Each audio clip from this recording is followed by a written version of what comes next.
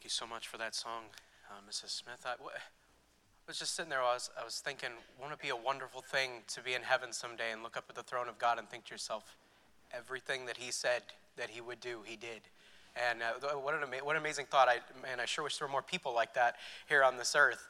But you can count on God. Everything he promises from the Word of God, it will be done. Maybe not in the timing you thought, but it will be done. And that's a wonderful thought. Amen. Hopefully you turned in your Bibles to John chapter 14 and read along with Brother Carson just a moment ago. As a young preacher, Brother Rob and I were talking this morning in the hallway about sometimes the struggles of preaching something the Lord puts on your heart that you know full well you don't know full well. You know what I mean? And struggle a bit and say, oh, well, Lord, I don't know every little thing about that. That's probably not a great plan. But this is what the Lord wants me to preach tonight, so this is what I'm going to preach tonight. And this has been on my heart for a while now, and that is the role of the Holy Spirit in our Christian life. And sometimes I feel like the Holy Spirit gets overshadowed, if you will, by the other two parts of the Trinity of the Godhead. And that ought not to be, because he is God. And he is God the same as God the Father and the same as God the Son, and he ought to have the same amount of our attention and understanding. But I feel like maybe it's because we don't want to seem like we're ecumenical. Maybe it's because we don't want to. Maybe it's because we're trying to not look anything like the group of people who would put maybe all of their emphasis on the Holy Spirit and an incorrect view of the Holy Spirit as well. And so maybe it's because we're trying to stray from that. I'm not sure what it is, but I feel like it's something that's just not talked about in our, we'll say, praise the Lord, and we'll say, isn't it wonderful to know, that Jesus died on the cross for us, and we'll say all those things, but very seldom we say, wow, the Holy Spirit really comforted me this morning. And things along those nature. And maybe it's because we don't want to see, oh, the Holy Spirit. Whoa, okay, all right. Because but you might be opening a can of worms, so to speak, when you say those sorts of things. So I think it's important for us to understand who the Holy Spirit is and what he does and what he is supposed to be to us as the believer. And there are some places in the Word of God that we can turn to this evening to find that out. And the first thing that we ought to know about the Holy Spirit is how he communicates with us. I had it was a privilege to travel with Brother Tim last weekend and go to a funeral service for a dear friend of mine who passed away, and it was a good trip. And I got to see a lot of close friends and a lot of people that I are from my family, away from family, and anyways. But one person that I was able to see that I hadn't seen in a long time, his name is Bill Goldsboro, and he was a teacher at Grace Baptist College when I was there. And you pray for him. It's dementia, correct? He has dementia, and he is hit or miss a little bit. But I knew that he probably wouldn't even remember me, and that he probably wouldn't even know maybe even what I was talking about. But I had to thank him because he taught the 7 a.m. Bible class my freshman year, and he literally was the very first teacher that I ever had for anything. 7 a.m. first morning, come in, and he would play these scripture songs. He would just play the scripture songs, and when he stopped playing, that meant classes started. And if you came in after class started, you had to come up in front of the entire class and sign this big piece of paper that says, I was late, up at the front of the class. And when you came in, he would go, oh, brother, look, everybody, oh, come on up here and sign right here, whoa. And he would make a big fun thing out of it. Some students, they, thought that was funny, and others, they really didn't like that at all. But maybe don't be late, And so anyways, but he was a wonderful man, and he taught a lesson that I've used over and over and over and over and over again in teaching and in preaching, and that is who we are as a human being, how God created us.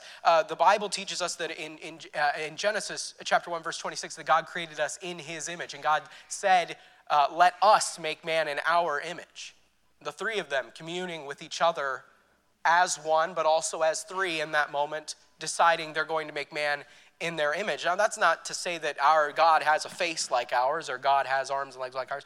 That is to say we are three parts in the same way that God is three parts. One, but also three. That is because we have a body, and that is the part of each other that we recognize, that we see, that we understand. That is, when I see Brother Reimers, I see him, I recognize him by his body. But that is not truly who Mr. Reimers is. That is your senses, your touch, taste, smell, sight, and hearing, all right, that make up the body. Then there is the spirit, and I've heard some describe our spirit as our mind, our will, and our emotions. That part of us that decides, that part of us that feels one way or another about something. But that part is interesting because that part when you were born was dead. It was dead and needed to be born again. And then when we say born again, that's what we mean. Genesis chapter 2, verse 17 says, "But of the tree of the knowledge of good and evil thou shalt not eat of it, for in the day that thou eatest thereof thou shalt surely die." And God did not lie when he said that. He did not lie. Adam and Eve took of that fruit. They did not fall down physically dead, but their spirit that day died within them. And from that moment going forward, there needed to be a sacrifice for sin. There needed to be something to keep that, to allow that spirit to once again communicate with the Holy Spirit. That part that, and we're going to get there in a little bit, that part that is supposed to dwell within you, the believer, and is supposed to communicate with your spirit, which hopefully, if you're born again, has been made alive, which is wonderful, and able to communicate with the Holy Spirit. And so after we're saved, it's made alive again. And if you'd read again with me, John 14, 15 through 17, it says, "If you love me, keep my commandments, and I will pray the Father, and he shall give you another comforter."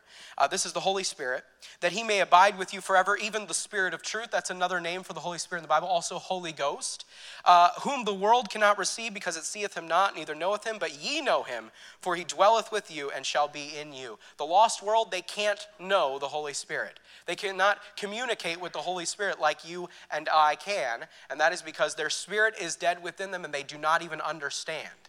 They do not even understand.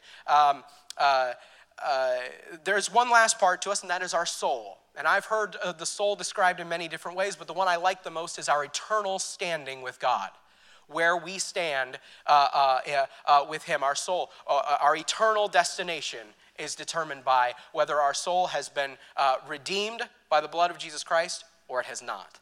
And that part of us is that eternal part of us that one day will live forever with God in heaven. The world, it's interesting, and really the devil, he's trying to tempt you through this, but he tries to speak to you physically. You notice all the temptations, when we list temptations, what we think of are all things that affect our body. They're all things that bring joy and enjoyment to our senses, to our taste, our smell, our sight, our hearing, our touch. All of those things are all the things that we are tempted by. So the devil, he is trying to tempt us physically, and in doing so, he affects our spirit. And see, God, he works the other way around. Using the Holy Spirit, he's trying to make a connection with your spirit so that you will have a spiritual reaction. By the way, not an emotional reaction. A lot of churches are preying on people and their emotional reactions. There's a big difference. Having a spiritual reaction, sometimes that does bring out an emotion, for sure. But there's a big difference between an emotional reaction and hearing from the Holy Spirit of God. There's a big difference, and it's important to know the difference in your life. But God, he tries to speak through your spirit, and in doing so, there's a reaction. There's a physical reaction. I want to go out soul winning. I want to read my Bible. I want to spend time in prayer. Now there's things you do with your Bible because of what God has done in your spirit. And the difference can come in one's life is when we learn to tune out all those other voices and listen for the Holy Spirit of God. And I pray and hope that right now in the middle of this sermon, that's your heart as a believer tonight, that you're praying and hoping, God, I want to be tuned into you tonight. Whatever you have for me, even if it's just a little nugget of truth, I want to hear it tonight. This morning in my 7th and 8th grade boys Sunday school class, we're going through the book of James right now. And we were in James 1, I believe it's 19. It says, let every man be swift to hear, slow to speak, slow to wrath. And swift to hear, in my mind, swift to hear is I'm going to hang on. I want to be quick to hear, but I also want to hang on to every word that's being preached or said, just in case there's one thing I haven't heard before, one little nugget of truth that I can learn. And so I pray that that's your heart tonight. But I was thinking about this, tuning out all the other voices. I was trying to think of a good illustration of that, and I remembered when I was in Little League when I was a kid in Michigan. And Brother Tim knows the place where the Van Tile Road there, where we would have played Little League when I was a kid. And my dad, he was the umpire for a lot of the games. So he wasn't in the stands, and technically he wasn't really even supposed to cheer for me when I went up to bat, especially since I was 2 feet from him, and that would seem pretty, cheer for the guy at bat, probably going to call all of them balls, and then everybody's going to get upset. And anyways, because you know how parents are at a Christian function. But amen. So it'd be my mom in the stands who'd be cheering, and it was interesting to me because there'd only be maybe 100 people total in the stands on both sides. To me, it was thousands and thousands, but probably something like that. But it would get noisy, but no matter what, I could always hear my mom cheering because I knew her voice. I spent enough time one-on-one with her that when the crowd got loud, I could still pick her out. And that's the difference. You spend enough time one-on-one asking and pleading for the Holy Spirit to speak to you and to help you, so that when the noise comes, you can tune out all those other things and focus in and say, there it is right there. That's the Holy Spirit of God talking to me right now. And you say, how do I know that voice? Seek that voice. Brother Rob this morning gave an excellent sermon, a reminder about getting in the Word of God. You want to hear the voice of God, get in your Bible. Get in the Word of God. You want to hear that voice. This evening, I would like to give you just a couple simple reminders, probably things that all of us in here know that the Holy Spirit does, but maybe let's put it all together tonight and really think about the Holy Spirit and his role in our life. The first thing that the Holy Spirit does is he communes. He communes with us. And turn to 2 Corinthians chapter 13, if you would. 2 Corinthians 13 and verse 14. 2 Corinthians 13 and verse 14, the Bible says, the grace of the Lord Jesus Christ and the love of God and the communion of the Holy Ghost be with you. Amen. To me, communing is like a long conversation that you have with a close friend, and you get lost in that conversation, and it goes from one place to another. You could have started off talking about one thing, and by the time you're done, you're talking about something totally and completely different, and you don't even know all the places that you went in that conversation. And when it's all done, you look at your watch, you look at the clock, and you say, oh, I've got to go. Oh, I hate that I've got to go. I wish I could stay here, and I wish I could talk with you forever. I wish, have any of you ever had a conversation like that with somebody? Maybe somebody you haven't seen in a while, or maybe just somebody you feel really, really close to, and you have that kind of a connection. To me, that's what communing is. 1 Thessalonians 5:17, I feel like I quote this every time I preach, but it's a verse that I love. Pray without ceasing. That doesn't mean that every moment of every day you're walking around praying out loud and ignoring all the things that you need to do in your life and not talking to anybody because you're praying. No, but it means keeping an open line. I want to bring the Holy Spirit with me today wherever I go. I want him to be a part of everything that I do today. I want to keep that conversation open, and I want to commune with him today. The Holy Spirit communes, but only if you allow him to. The Holy Spirit communes, but only if you allow him to. The second thing that the Holy Spirit does that's very important is he counsels. The Holy Spirit counsels us. Go ahead and turn to John chapter 14. I'm having you turn back to John chapter 14 and verse 26. John chapter 14, verse 26. The Bible says, but the Comforter, which is the Holy Ghost, whom the Father will send in my name, he shall teach you all things and bring all things to your remembrance whatsoever I have said unto you. Those things that you've read in the Word of God in your one-on-one time with the Lord, those things that you've heard from the preaching of the Word of God, those things will come. If you spend some time with the Holy Ghost, if you invite him to come with you day by day, those things are going to come to your mind when you need them the most. In those moments where it doesn't seem like you have the answers, where you're not sure what the answer to the question is, those things will come to your mind. I can't tell you how many times I've been out soul winning in particular, because these are when the most difficult questions get asked, when you run into somebody, some particularly difficult person who has all sorts of theological questions for you at the door. And I'm a young man, and I don't pretend like I know absolutely everything, but man, I'd like to know that if somebody asked me a question about something key from the Bible, from the Word of God, that I could give them the answer. And to hear the question and think, oh no, oh boy, oh, what a question was that? Oh man. And to stand there and think, and then suddenly the verses come. And this hasn't happened very often, maybe only 2 or 3 times ever, but the verses start coming. And before you know it, I'm thinking, I haven't thought of that verse in a long time. I'm sure I've read it recently, the last year, but I can't remember the last time I studied that verse. But verses start coming to your mind, and the Holy Spirit has promised that he'll bring those things to your remembrance. And it's a powerful and important part of connecting with the Holy Spirit, is he counsels us in the way that we ought to go. Turn over just a page or two to John chapter 16 and verse 13. John chapter 16 and verse 13.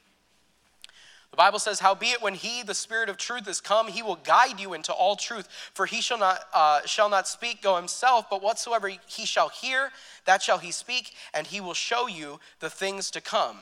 The Spirit of truth will guide you into all truth. You're having trouble understanding the Word of God?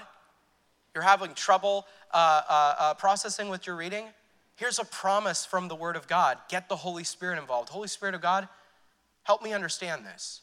Show me what it is that I'm supposed to, show me what it is that I'm supposed to know. Here's a promise that God will help you with that. The Bible says, in the book of James, the Bible says that, and if any man lack wisdom, let him ask of God that giveth to all men liberally and upbraideth not. Upbraideth not means doesn't get tight. Doesn't, oh no, I'm not going to give that. You ask God for wisdom, he's going to pour it out to you. And so get the Holy Spirit involved, and he will guide you into all truth. Ezekiel 36:27 says, and I will put my spirit within you and cause you to walk in my statutes, and ye shall keep my judgments and do them. Here's an Old Testament promise about the Holy Spirit of God. The Holy Spirit is all over the New Testament, but here's an Old Testament promise. The Holy Spirit of God, if you will take the time to get the Holy Spirit involved in your life, he will bring things to your remembrance. He will guide you. And like I was mentioning before, we're going through the book of James right now in my 7th and 8th grade Sunday school class. I love the book of James. There are random days where, for no real reason other than I just feel like it, I'll just read the book of James. And I would say probably at least once a week for the last, I think I started that my junior year of college, something like that, once a week. So if I'm doing the math on that correctly, I've read through the book of James over 600 times, something like that. All right, it's 5 chapters. You could do it. You could do it right now while I'm preaching. It's not that wonderful of an accomplishment. But you would think that and I believe, I might be mistaken, but I believe there's 127 verses, I think, in all 5 chapters, something like that, across there. So you would think that if I've read through the book of James that many times, surely I've gotten all of it. Surely I've gotten every little piece of information, every little thing that I could possibly notice or understand. I promise you, every time I've read through it, I've had to stop and go, that's in there? That is in there? Are you kidding me? How in the world did I miss that the first 450 times? How did that happen? Why? Because the Holy Spirit of God will guide you into all truth. When you invite him to be a part of your time with the Lord, he will help you and he will guide you. 2 Peter chapter 1 verse 21 says this. It says, for the prophecy came not in old time by the will of man, but holy men of God spake as they were moved by the Holy Ghost. And my thought is this: if the authors of the Word of God, the men who penned the Word of God, were moved by the Holy Ghost to write it, I should probably get the Holy Ghost involved to understand it. That's my thought process on that matter. I think that he probably knows best how to explain what's written there. And so get the Holy Ghost involved and get some counsel from him. So the Holy Ghost, the Holy Spirit communes and counsels, but he comforts. And this is the one that most Christians immediately turn to when we think of the Holy Spirit, and that's because it's such a powerful part of being a Christian, is having that peace that passes all understanding that comes from the Holy Ghost. Turn to Romans 8 and verse 26, if you would. Romans 8, verse 26. The Bible says this, likewise the Spirit also helpeth our infirmities, for we know not what we should pray for as we ought, but the Spirit itself maketh intercession for us with groanings which cannot be uttered.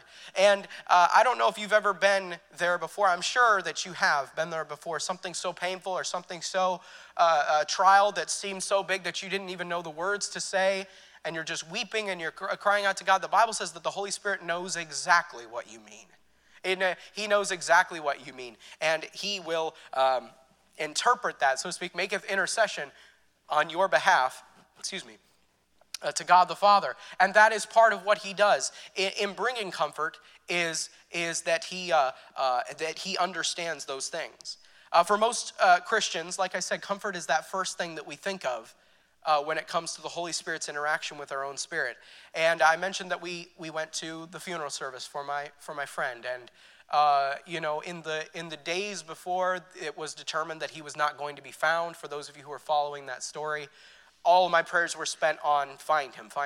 And as soon as they called it off, and then obviously, especially as soon as they found him, and they were bringing him his body back to Michigan, or back to Gaylord, as soon as they made that announcement, I mean, obviously I had a time of grief, a time where I was thinking about how much I was going to miss him and all those things, but then immediately the Holy Spirit started comforting. Immediately the Holy Spirit brought to mind, hey, so if the Lord is good to me and I live and I get my 70, that's what Brother Ewing always said at Grace. He always say, Lord, just pray the Lord give me my 70. Lord, give me my 70. That's 40 years. That's not that long. I mean, that really seems like a long time. It's not that long. It really isn't. And I genuinely think that one of the first reactions we're going to have as Christians when we enter heaven is laugh. We're going to laugh at how silly we were to think that 40 years was a long, long, long time. Because that first moment that we're in heaven and we realize, oh, we're here for eternity with all these people. We're stuck here forever. That first moment when you realize that 40 years is the tiniest drop in the bucket is going to be. Anyways, I just think that there's anyhow, and so the Holy Spirit was comforting me with those thoughts, and the Holy Spirit was also comforting me with this thought. James, he was my friend. He was 32 years old. Excuse me. 32 years old, and he did so much with his life, and he helped so many people, and he led so many people to the Lord, and he was a light for Christ all his days. And he finished his race way shorter than anybody expected, but he finished it faithful. And that's what we all want to be said of us, regardless of the age that we are when we pass. That's what we want to be said of us, and I get to say that about my friend. And that was comforting. And it was one thought right after another, these comforting thoughts, all of them based on the Word of God that I had spent time reading. And hopefully that makes sense to you. That's the difference between the funeral of a Christian and those that don't know the Lord, is that hope. That 1 Thessalonians 4:13 says, but I would not have you to be ignorant, brethren, concerning them which are asleep, that ye sorrow not, even as others which have no hope. And so it was wonderful to think about those things, and my friend James and all those and wonderful memories and things along those lines. But the comfort of the Holy Spirit, it came when I needed it the most, and it's because I had spent time before that learning those things and asking the Holy Spirit to be a part of my life. Turn to John chapter 16 and verse 7. John chapter 16, verse 7.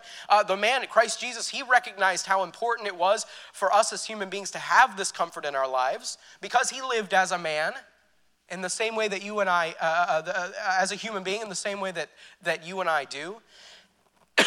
And he made that plain to his disciples in John 16, verse 7. Nevertheless, I tell you the truth, it is expedient for you that I go away. For if I go not away, the Comforter will not come unto you. But if I depart, I will send him unto you. I need to leave. I need to leave because when I go, I'm going to send the Holy Spirit. And you just don't understand. And you need the Holy Spirit. Here's Christ telling his disciples, you just wait until you have the Holy Spirit in your life. You'll thank me for leaving, all right? Because it's expedient for me that I go. I've got to get out of here now. Because if only you understood the power of the Holy Spirit in your life, you would understand. And we know that because the Holy Spirit of God descended on him like a dove when he was baptized. And he lived with that Holy Spirit power. And he said, hey, that same power is going to be available to you if you want it. If you'll allow it, if that same power is available to you. My thought is this. I had this thought while I was preparing, and I don't know if this is maybe this is just a side note, but don't we like being comfortable? I like being comfortable. I don't like being uncomfortable. And I don't need comfort only when I get hurt or I'm sick. Sometimes I just want to be comfortable. So why is it in our spiritual lives when we're offered the Comforter, we only turn to him or ask for comfort when we need comfort? Why, if I came home every day that I had a good day, I didn't hug my mom. And every day that I had a bad day, I hugged her so tight and I said, oh, Mom, all right? My mom would start wishing that I had bad days. She would. So why is it that when we have a comfort in our life and we have the opportunity to be spiritually comfortable in our walk with the Lord, we only seek that comfort when there's something? I don't know. That was just a side thought, but amen. But the Holy Spirit, he communes, he counsels, he comforts, and he also convicts. The Holy Spirit convicts. John chapter 16, once again, and verse number 8. One verse over, and when he is come, he will reprove the world of sin and of righteousness and of judgment. In Acts chapter 9, excuse me, we see the Lord call this conviction a type of prick when speaking to Saul on the Damascus road. And I think that sums the feeling up really well for me whenever I felt convicted. It's just this little annoying, won't go away prick that you can't quite shake, and it isn't really causing you a lot of pain, but it's leave me alone. This kind of prick that the Holy Spirit comes like somebody poking you just poking you in the side and trying to get you to pay attention to something. Excuse me. But it's a small poke or prodding by the Holy Spirit, an attempt to get us to recognize our need for repentance. I think all of us could agree here that we don't like pain. No one enjoys going through pain. But if it weren't for pain, we would not recognize our need for something to be fixed. If it weren't for pain, we would be severely injured. You would look down and there'd be a massive gash in your leg, and you would think to yourself, well, how long has that been there? Oh my, it's been hours and hours and you didn't even notice. Pain is actually a blessing. It's a wonderful thing. And the conviction of the Holy Spirit for us spiritually is supposed to be that pain. It's supposed to be that little indicator light to us as we're driving around, so to speak, that lets us know, hey, something is wrong. You need to stop and fix that. Why do we get so upset at the conviction? It's a lifeline to us. It's an emergency warning system. It's exactly what we need in order to survive this journey. And I don't know why we get so upset at the conviction of the Holy Spirit. One of my best memories with James was a time that we went to North Carolina while we were traveling, and we met up with a family called the Wise family. We met up with them when we went flounder gigging. Now, I don't know if any of you have ever been flounder. Has anybody ever been flounder gigging before? All right. So me and Brother Tim, but it's interesting. We pulled up to the shore at the ocean, and we got out, and they pulled the battery out of the pickup truck that we were driving. They stopped, they pulled the hood up, and they pulled the battery out. And that's when you're like, well, where are we at right now? They pulled the battery out, and they put that in an inner tube, and they hooked up a light bulb on a stick but it had a glass covering over top, a watertight seal over top of it.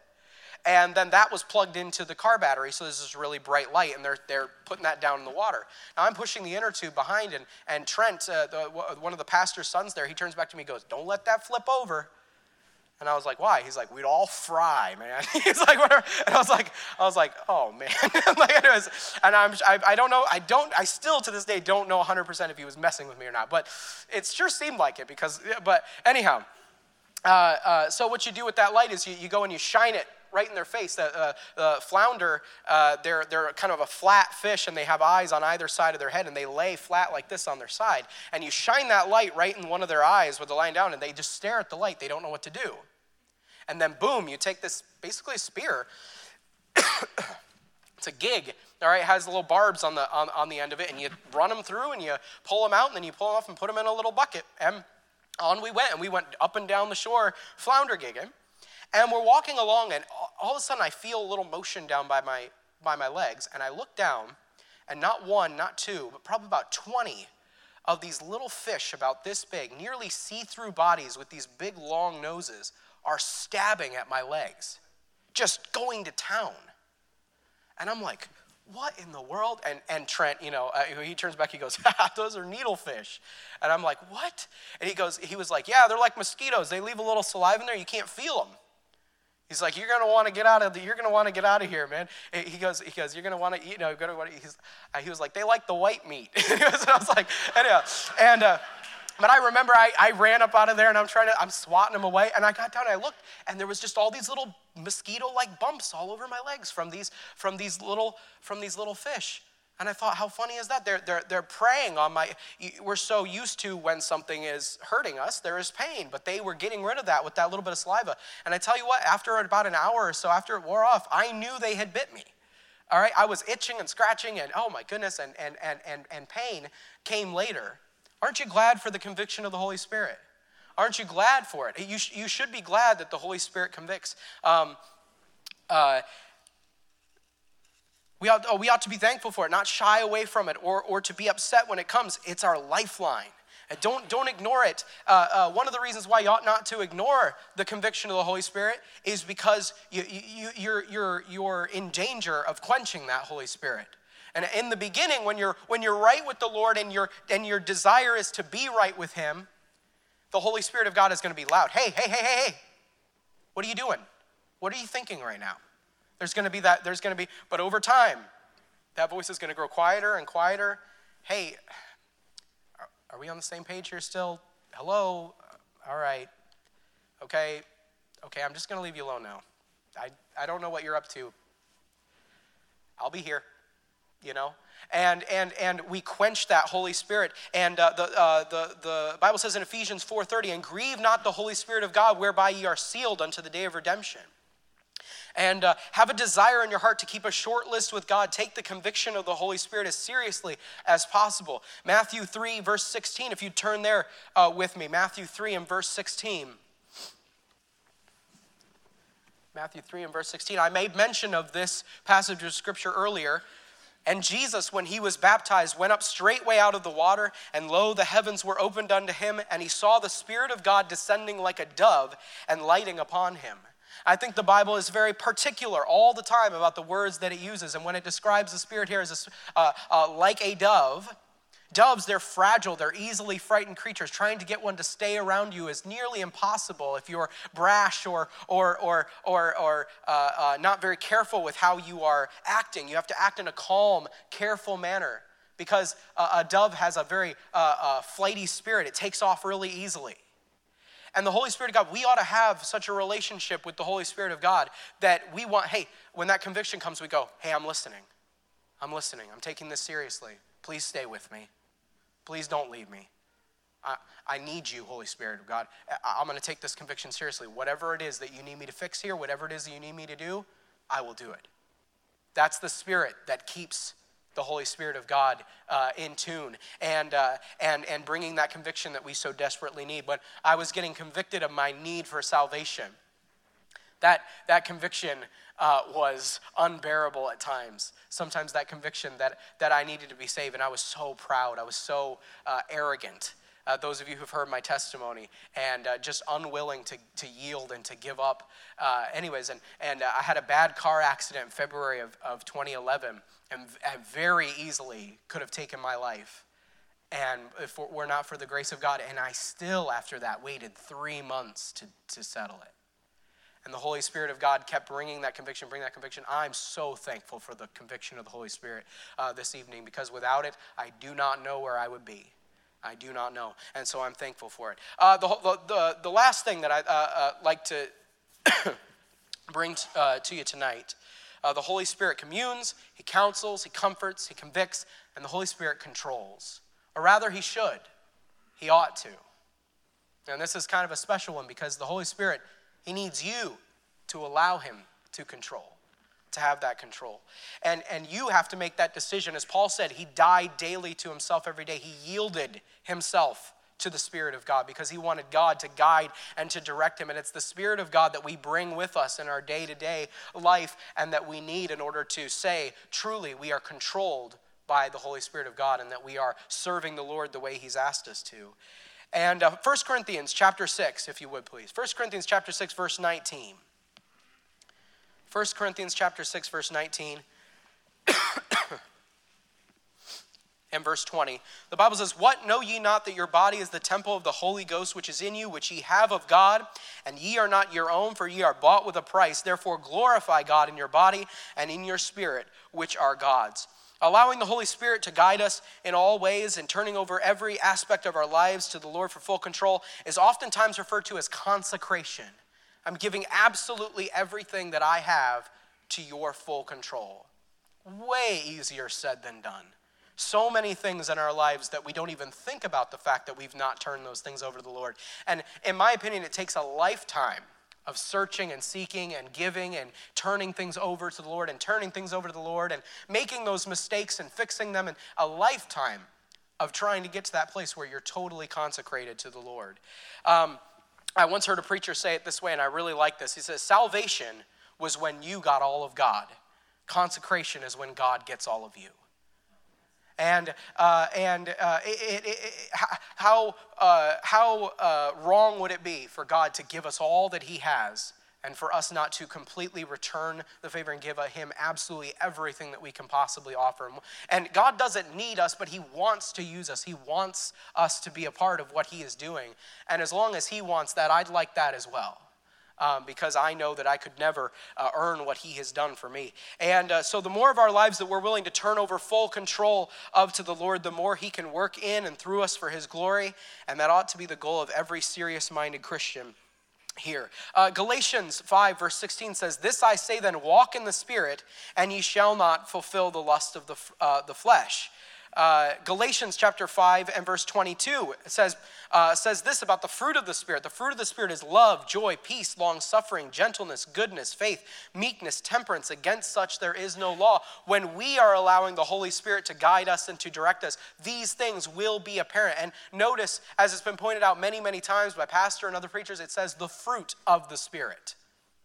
The fruit, not the fruits of the Spirit, the fruit of the Spirit. All of these things will be in some way or another apparent in the life of a person who is allowing the Holy Spirit of God to lead and to guide and to direct them in their every step. I mentioned it earlier, but the answer to the question, how can we be filled with the Holy Spirit? How can we? The answer is really simple. Ask. Ask for the filling of the Holy Spirit. We oftentimes will pray and we'll say, Lord, fill the preacher with the Holy Spirit as he preaches. Why is that not our prayer when we say, hey, Lord, fill me with the Holy Spirit as I go to work today? Lord, fill me with your Holy Spirit as I get up and sing in church today. Lord, fill me with the Holy Spirit as I work with the young people in our church today. Lord, fill me with the Holy Spirit as I go and pick up kids on a bus route. Lord, fill me with the Holy Spirit as I deal with my children today in a godly manner, the way that God has asked me to in the Word of God.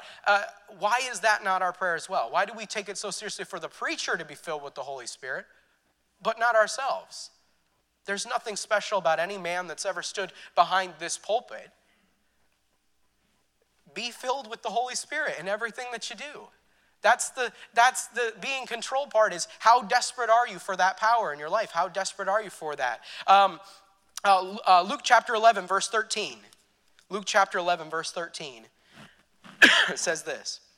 It says, if ye then, being evil, know how to give good gifts unto your children, how much more shall your heavenly Father give the Holy Spirit to them that ask him? He's desperate. He's desperate to be a part of your life. He's longing for it. He can't wait for you to ask. This isn't going to be a negotiation. This is going to be a birthday present. This is going to be, he absolutely cannot wait for you to come to him and say, Lord, I'm letting go. I'm sick and tired of trying to muscle my way through this Christian life. I'm sick and tired of trying to do all of these things in my own strength and my own power. Lord, you have promised all of these things to me and more if I just ask you to do it. And I'm asking. And he will. It's a promise from the Word of God. It's right there. And I've made mention of this illustration before, but there was a time in Bible college where I would get up in the morning and I would go to my closet and I'd open up and I would say, Lord, what color dress shirt do you want me to wear to Bible college today? I don't think God cared what color dress shirt I wore to Bible college that day. I don't think he cared what shirt I wore to work later in the evening. I don't think that he cared. But I wanted him to know that I cared about every little thing. And I wanted to start my day by letting him know that he is invited to be a part of my life today. And as silly as a thing as that sounds, as small of a thing as that sounds, I wanted him to know that down to the smallest little detail about today, I'm serious about having the Holy Spirit guide me in my life. And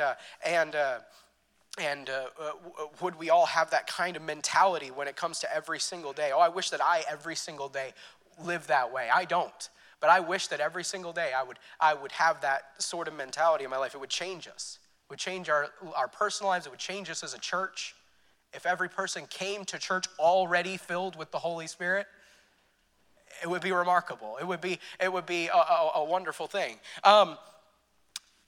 I'm always scared of this. I'm always scared of this illustration that I heard once, and I'm not sure if this is how it's going to go, but I'm always scared of this illustration that someday I'll stand before the throne of God, and the things that I did for God will be discussed, and those crowns that we desire to earn for our Savior will be discussed, and he'll say, "How long did you serve me for?" Well, God, I after I finished Bible college, I went in the ministry and I served you for, however many years.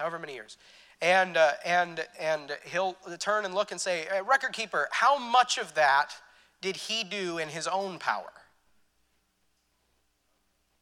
Oh, Lord, yeah, well over half of it. He was muscle. He was just trying to do it in his own strength, and he didn't get you involved in anything that he was doing. He was just going. Admirable, but, he didn't need to do that. He had your power available the whole time, if only he would have done what was necessary to have it.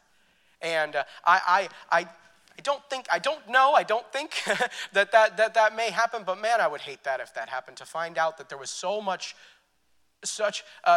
more power available to me as a servant of the Lord that I did not take advantage of. And if I could ask my wife to come at this time to the piano, I just wanted to illustrate something, what it's like to try to muscle your way through the Christian life. This afternoon, hopefully this will work. This afternoon, I spent a little bit of time trying to figure this out. I don't play the piano, so this could go very, very badly, all right? But I spent, maybe 10 minutes, 15 minutes, something like that. I kept coming back to the piano trying to practice. This is going to go so badly because it's been hours since I did this. But we're going to try it, all right? I'm going to try to play something here.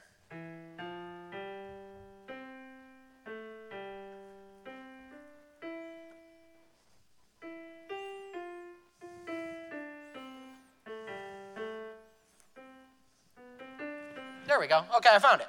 All right. Yeah, something like that. Very cool. I got the melody right at the first verse of Sweet, Sweet Spirit. And it took me like 10, 15 minutes, something like that. And I did trial and error, and I played through. Oh, no, that's not right. Oh, no, that's not right. Oh, it's the third one. Oh, skip 2 notes. Okay, well, no, none of the it's not any of the black keys. Right? I'm muscling my way through. Did I play the song? Sure. Absolutely. All right? And I muscled my way through, and I got the job done. Or I could just say, hey, Holy Spirit, could you help me out?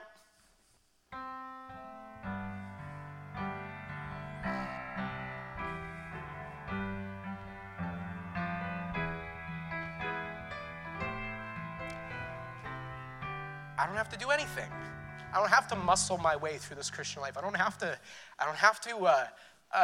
do it in my own strength and my own power. I can bring along the one who already knows how to play the instrument. I can bring along the one who knows every little thing about every little thing, who can lead me and guide me and counsel me and comfort me and convict me and help me. I have access to all that. And yet, days go by without me thinking about him. Days go by without me asking him for his help. And I'm over here plunking away at my life thinking that I'm accomplishing some great thing. And the Lord is standing there going, it's technically the song, but my word, you could, your life could be so much more fruitful. There could be so much more that you could do for me if only you'd learn to do it through my power, through my strength. And it's not about us. It's not about me standing here and acting like I've done this thing. It's about me at the end of the day saying, it's not me. It's the Holy Spirit of God that's doing this in my life and through me. And I appreciate, thank you so much. But I heard that illustration by a preacher. His name is John Hamlin. I believe he's preached here before, but I've heard that illustration before, and it changed my life. It changed the way I thought about the Holy Spirit. Day after day after day after day after day, trying to do all of these things in my own strength. Be a father in my own strength, and a husband in my own strength, and a son and a brother in my own strength, and a teacher and a preacher, and so many other aspects of life, trying to do all these things in my own strength. And God is interested in every single one of them. He's got answers for me for every single one of them. If only I would learn to get in tune with the Holy Spirit of God. Heads bowed and eyes closed this evening. We'll pray, and then I'll be finished this evening. Thank you for listening.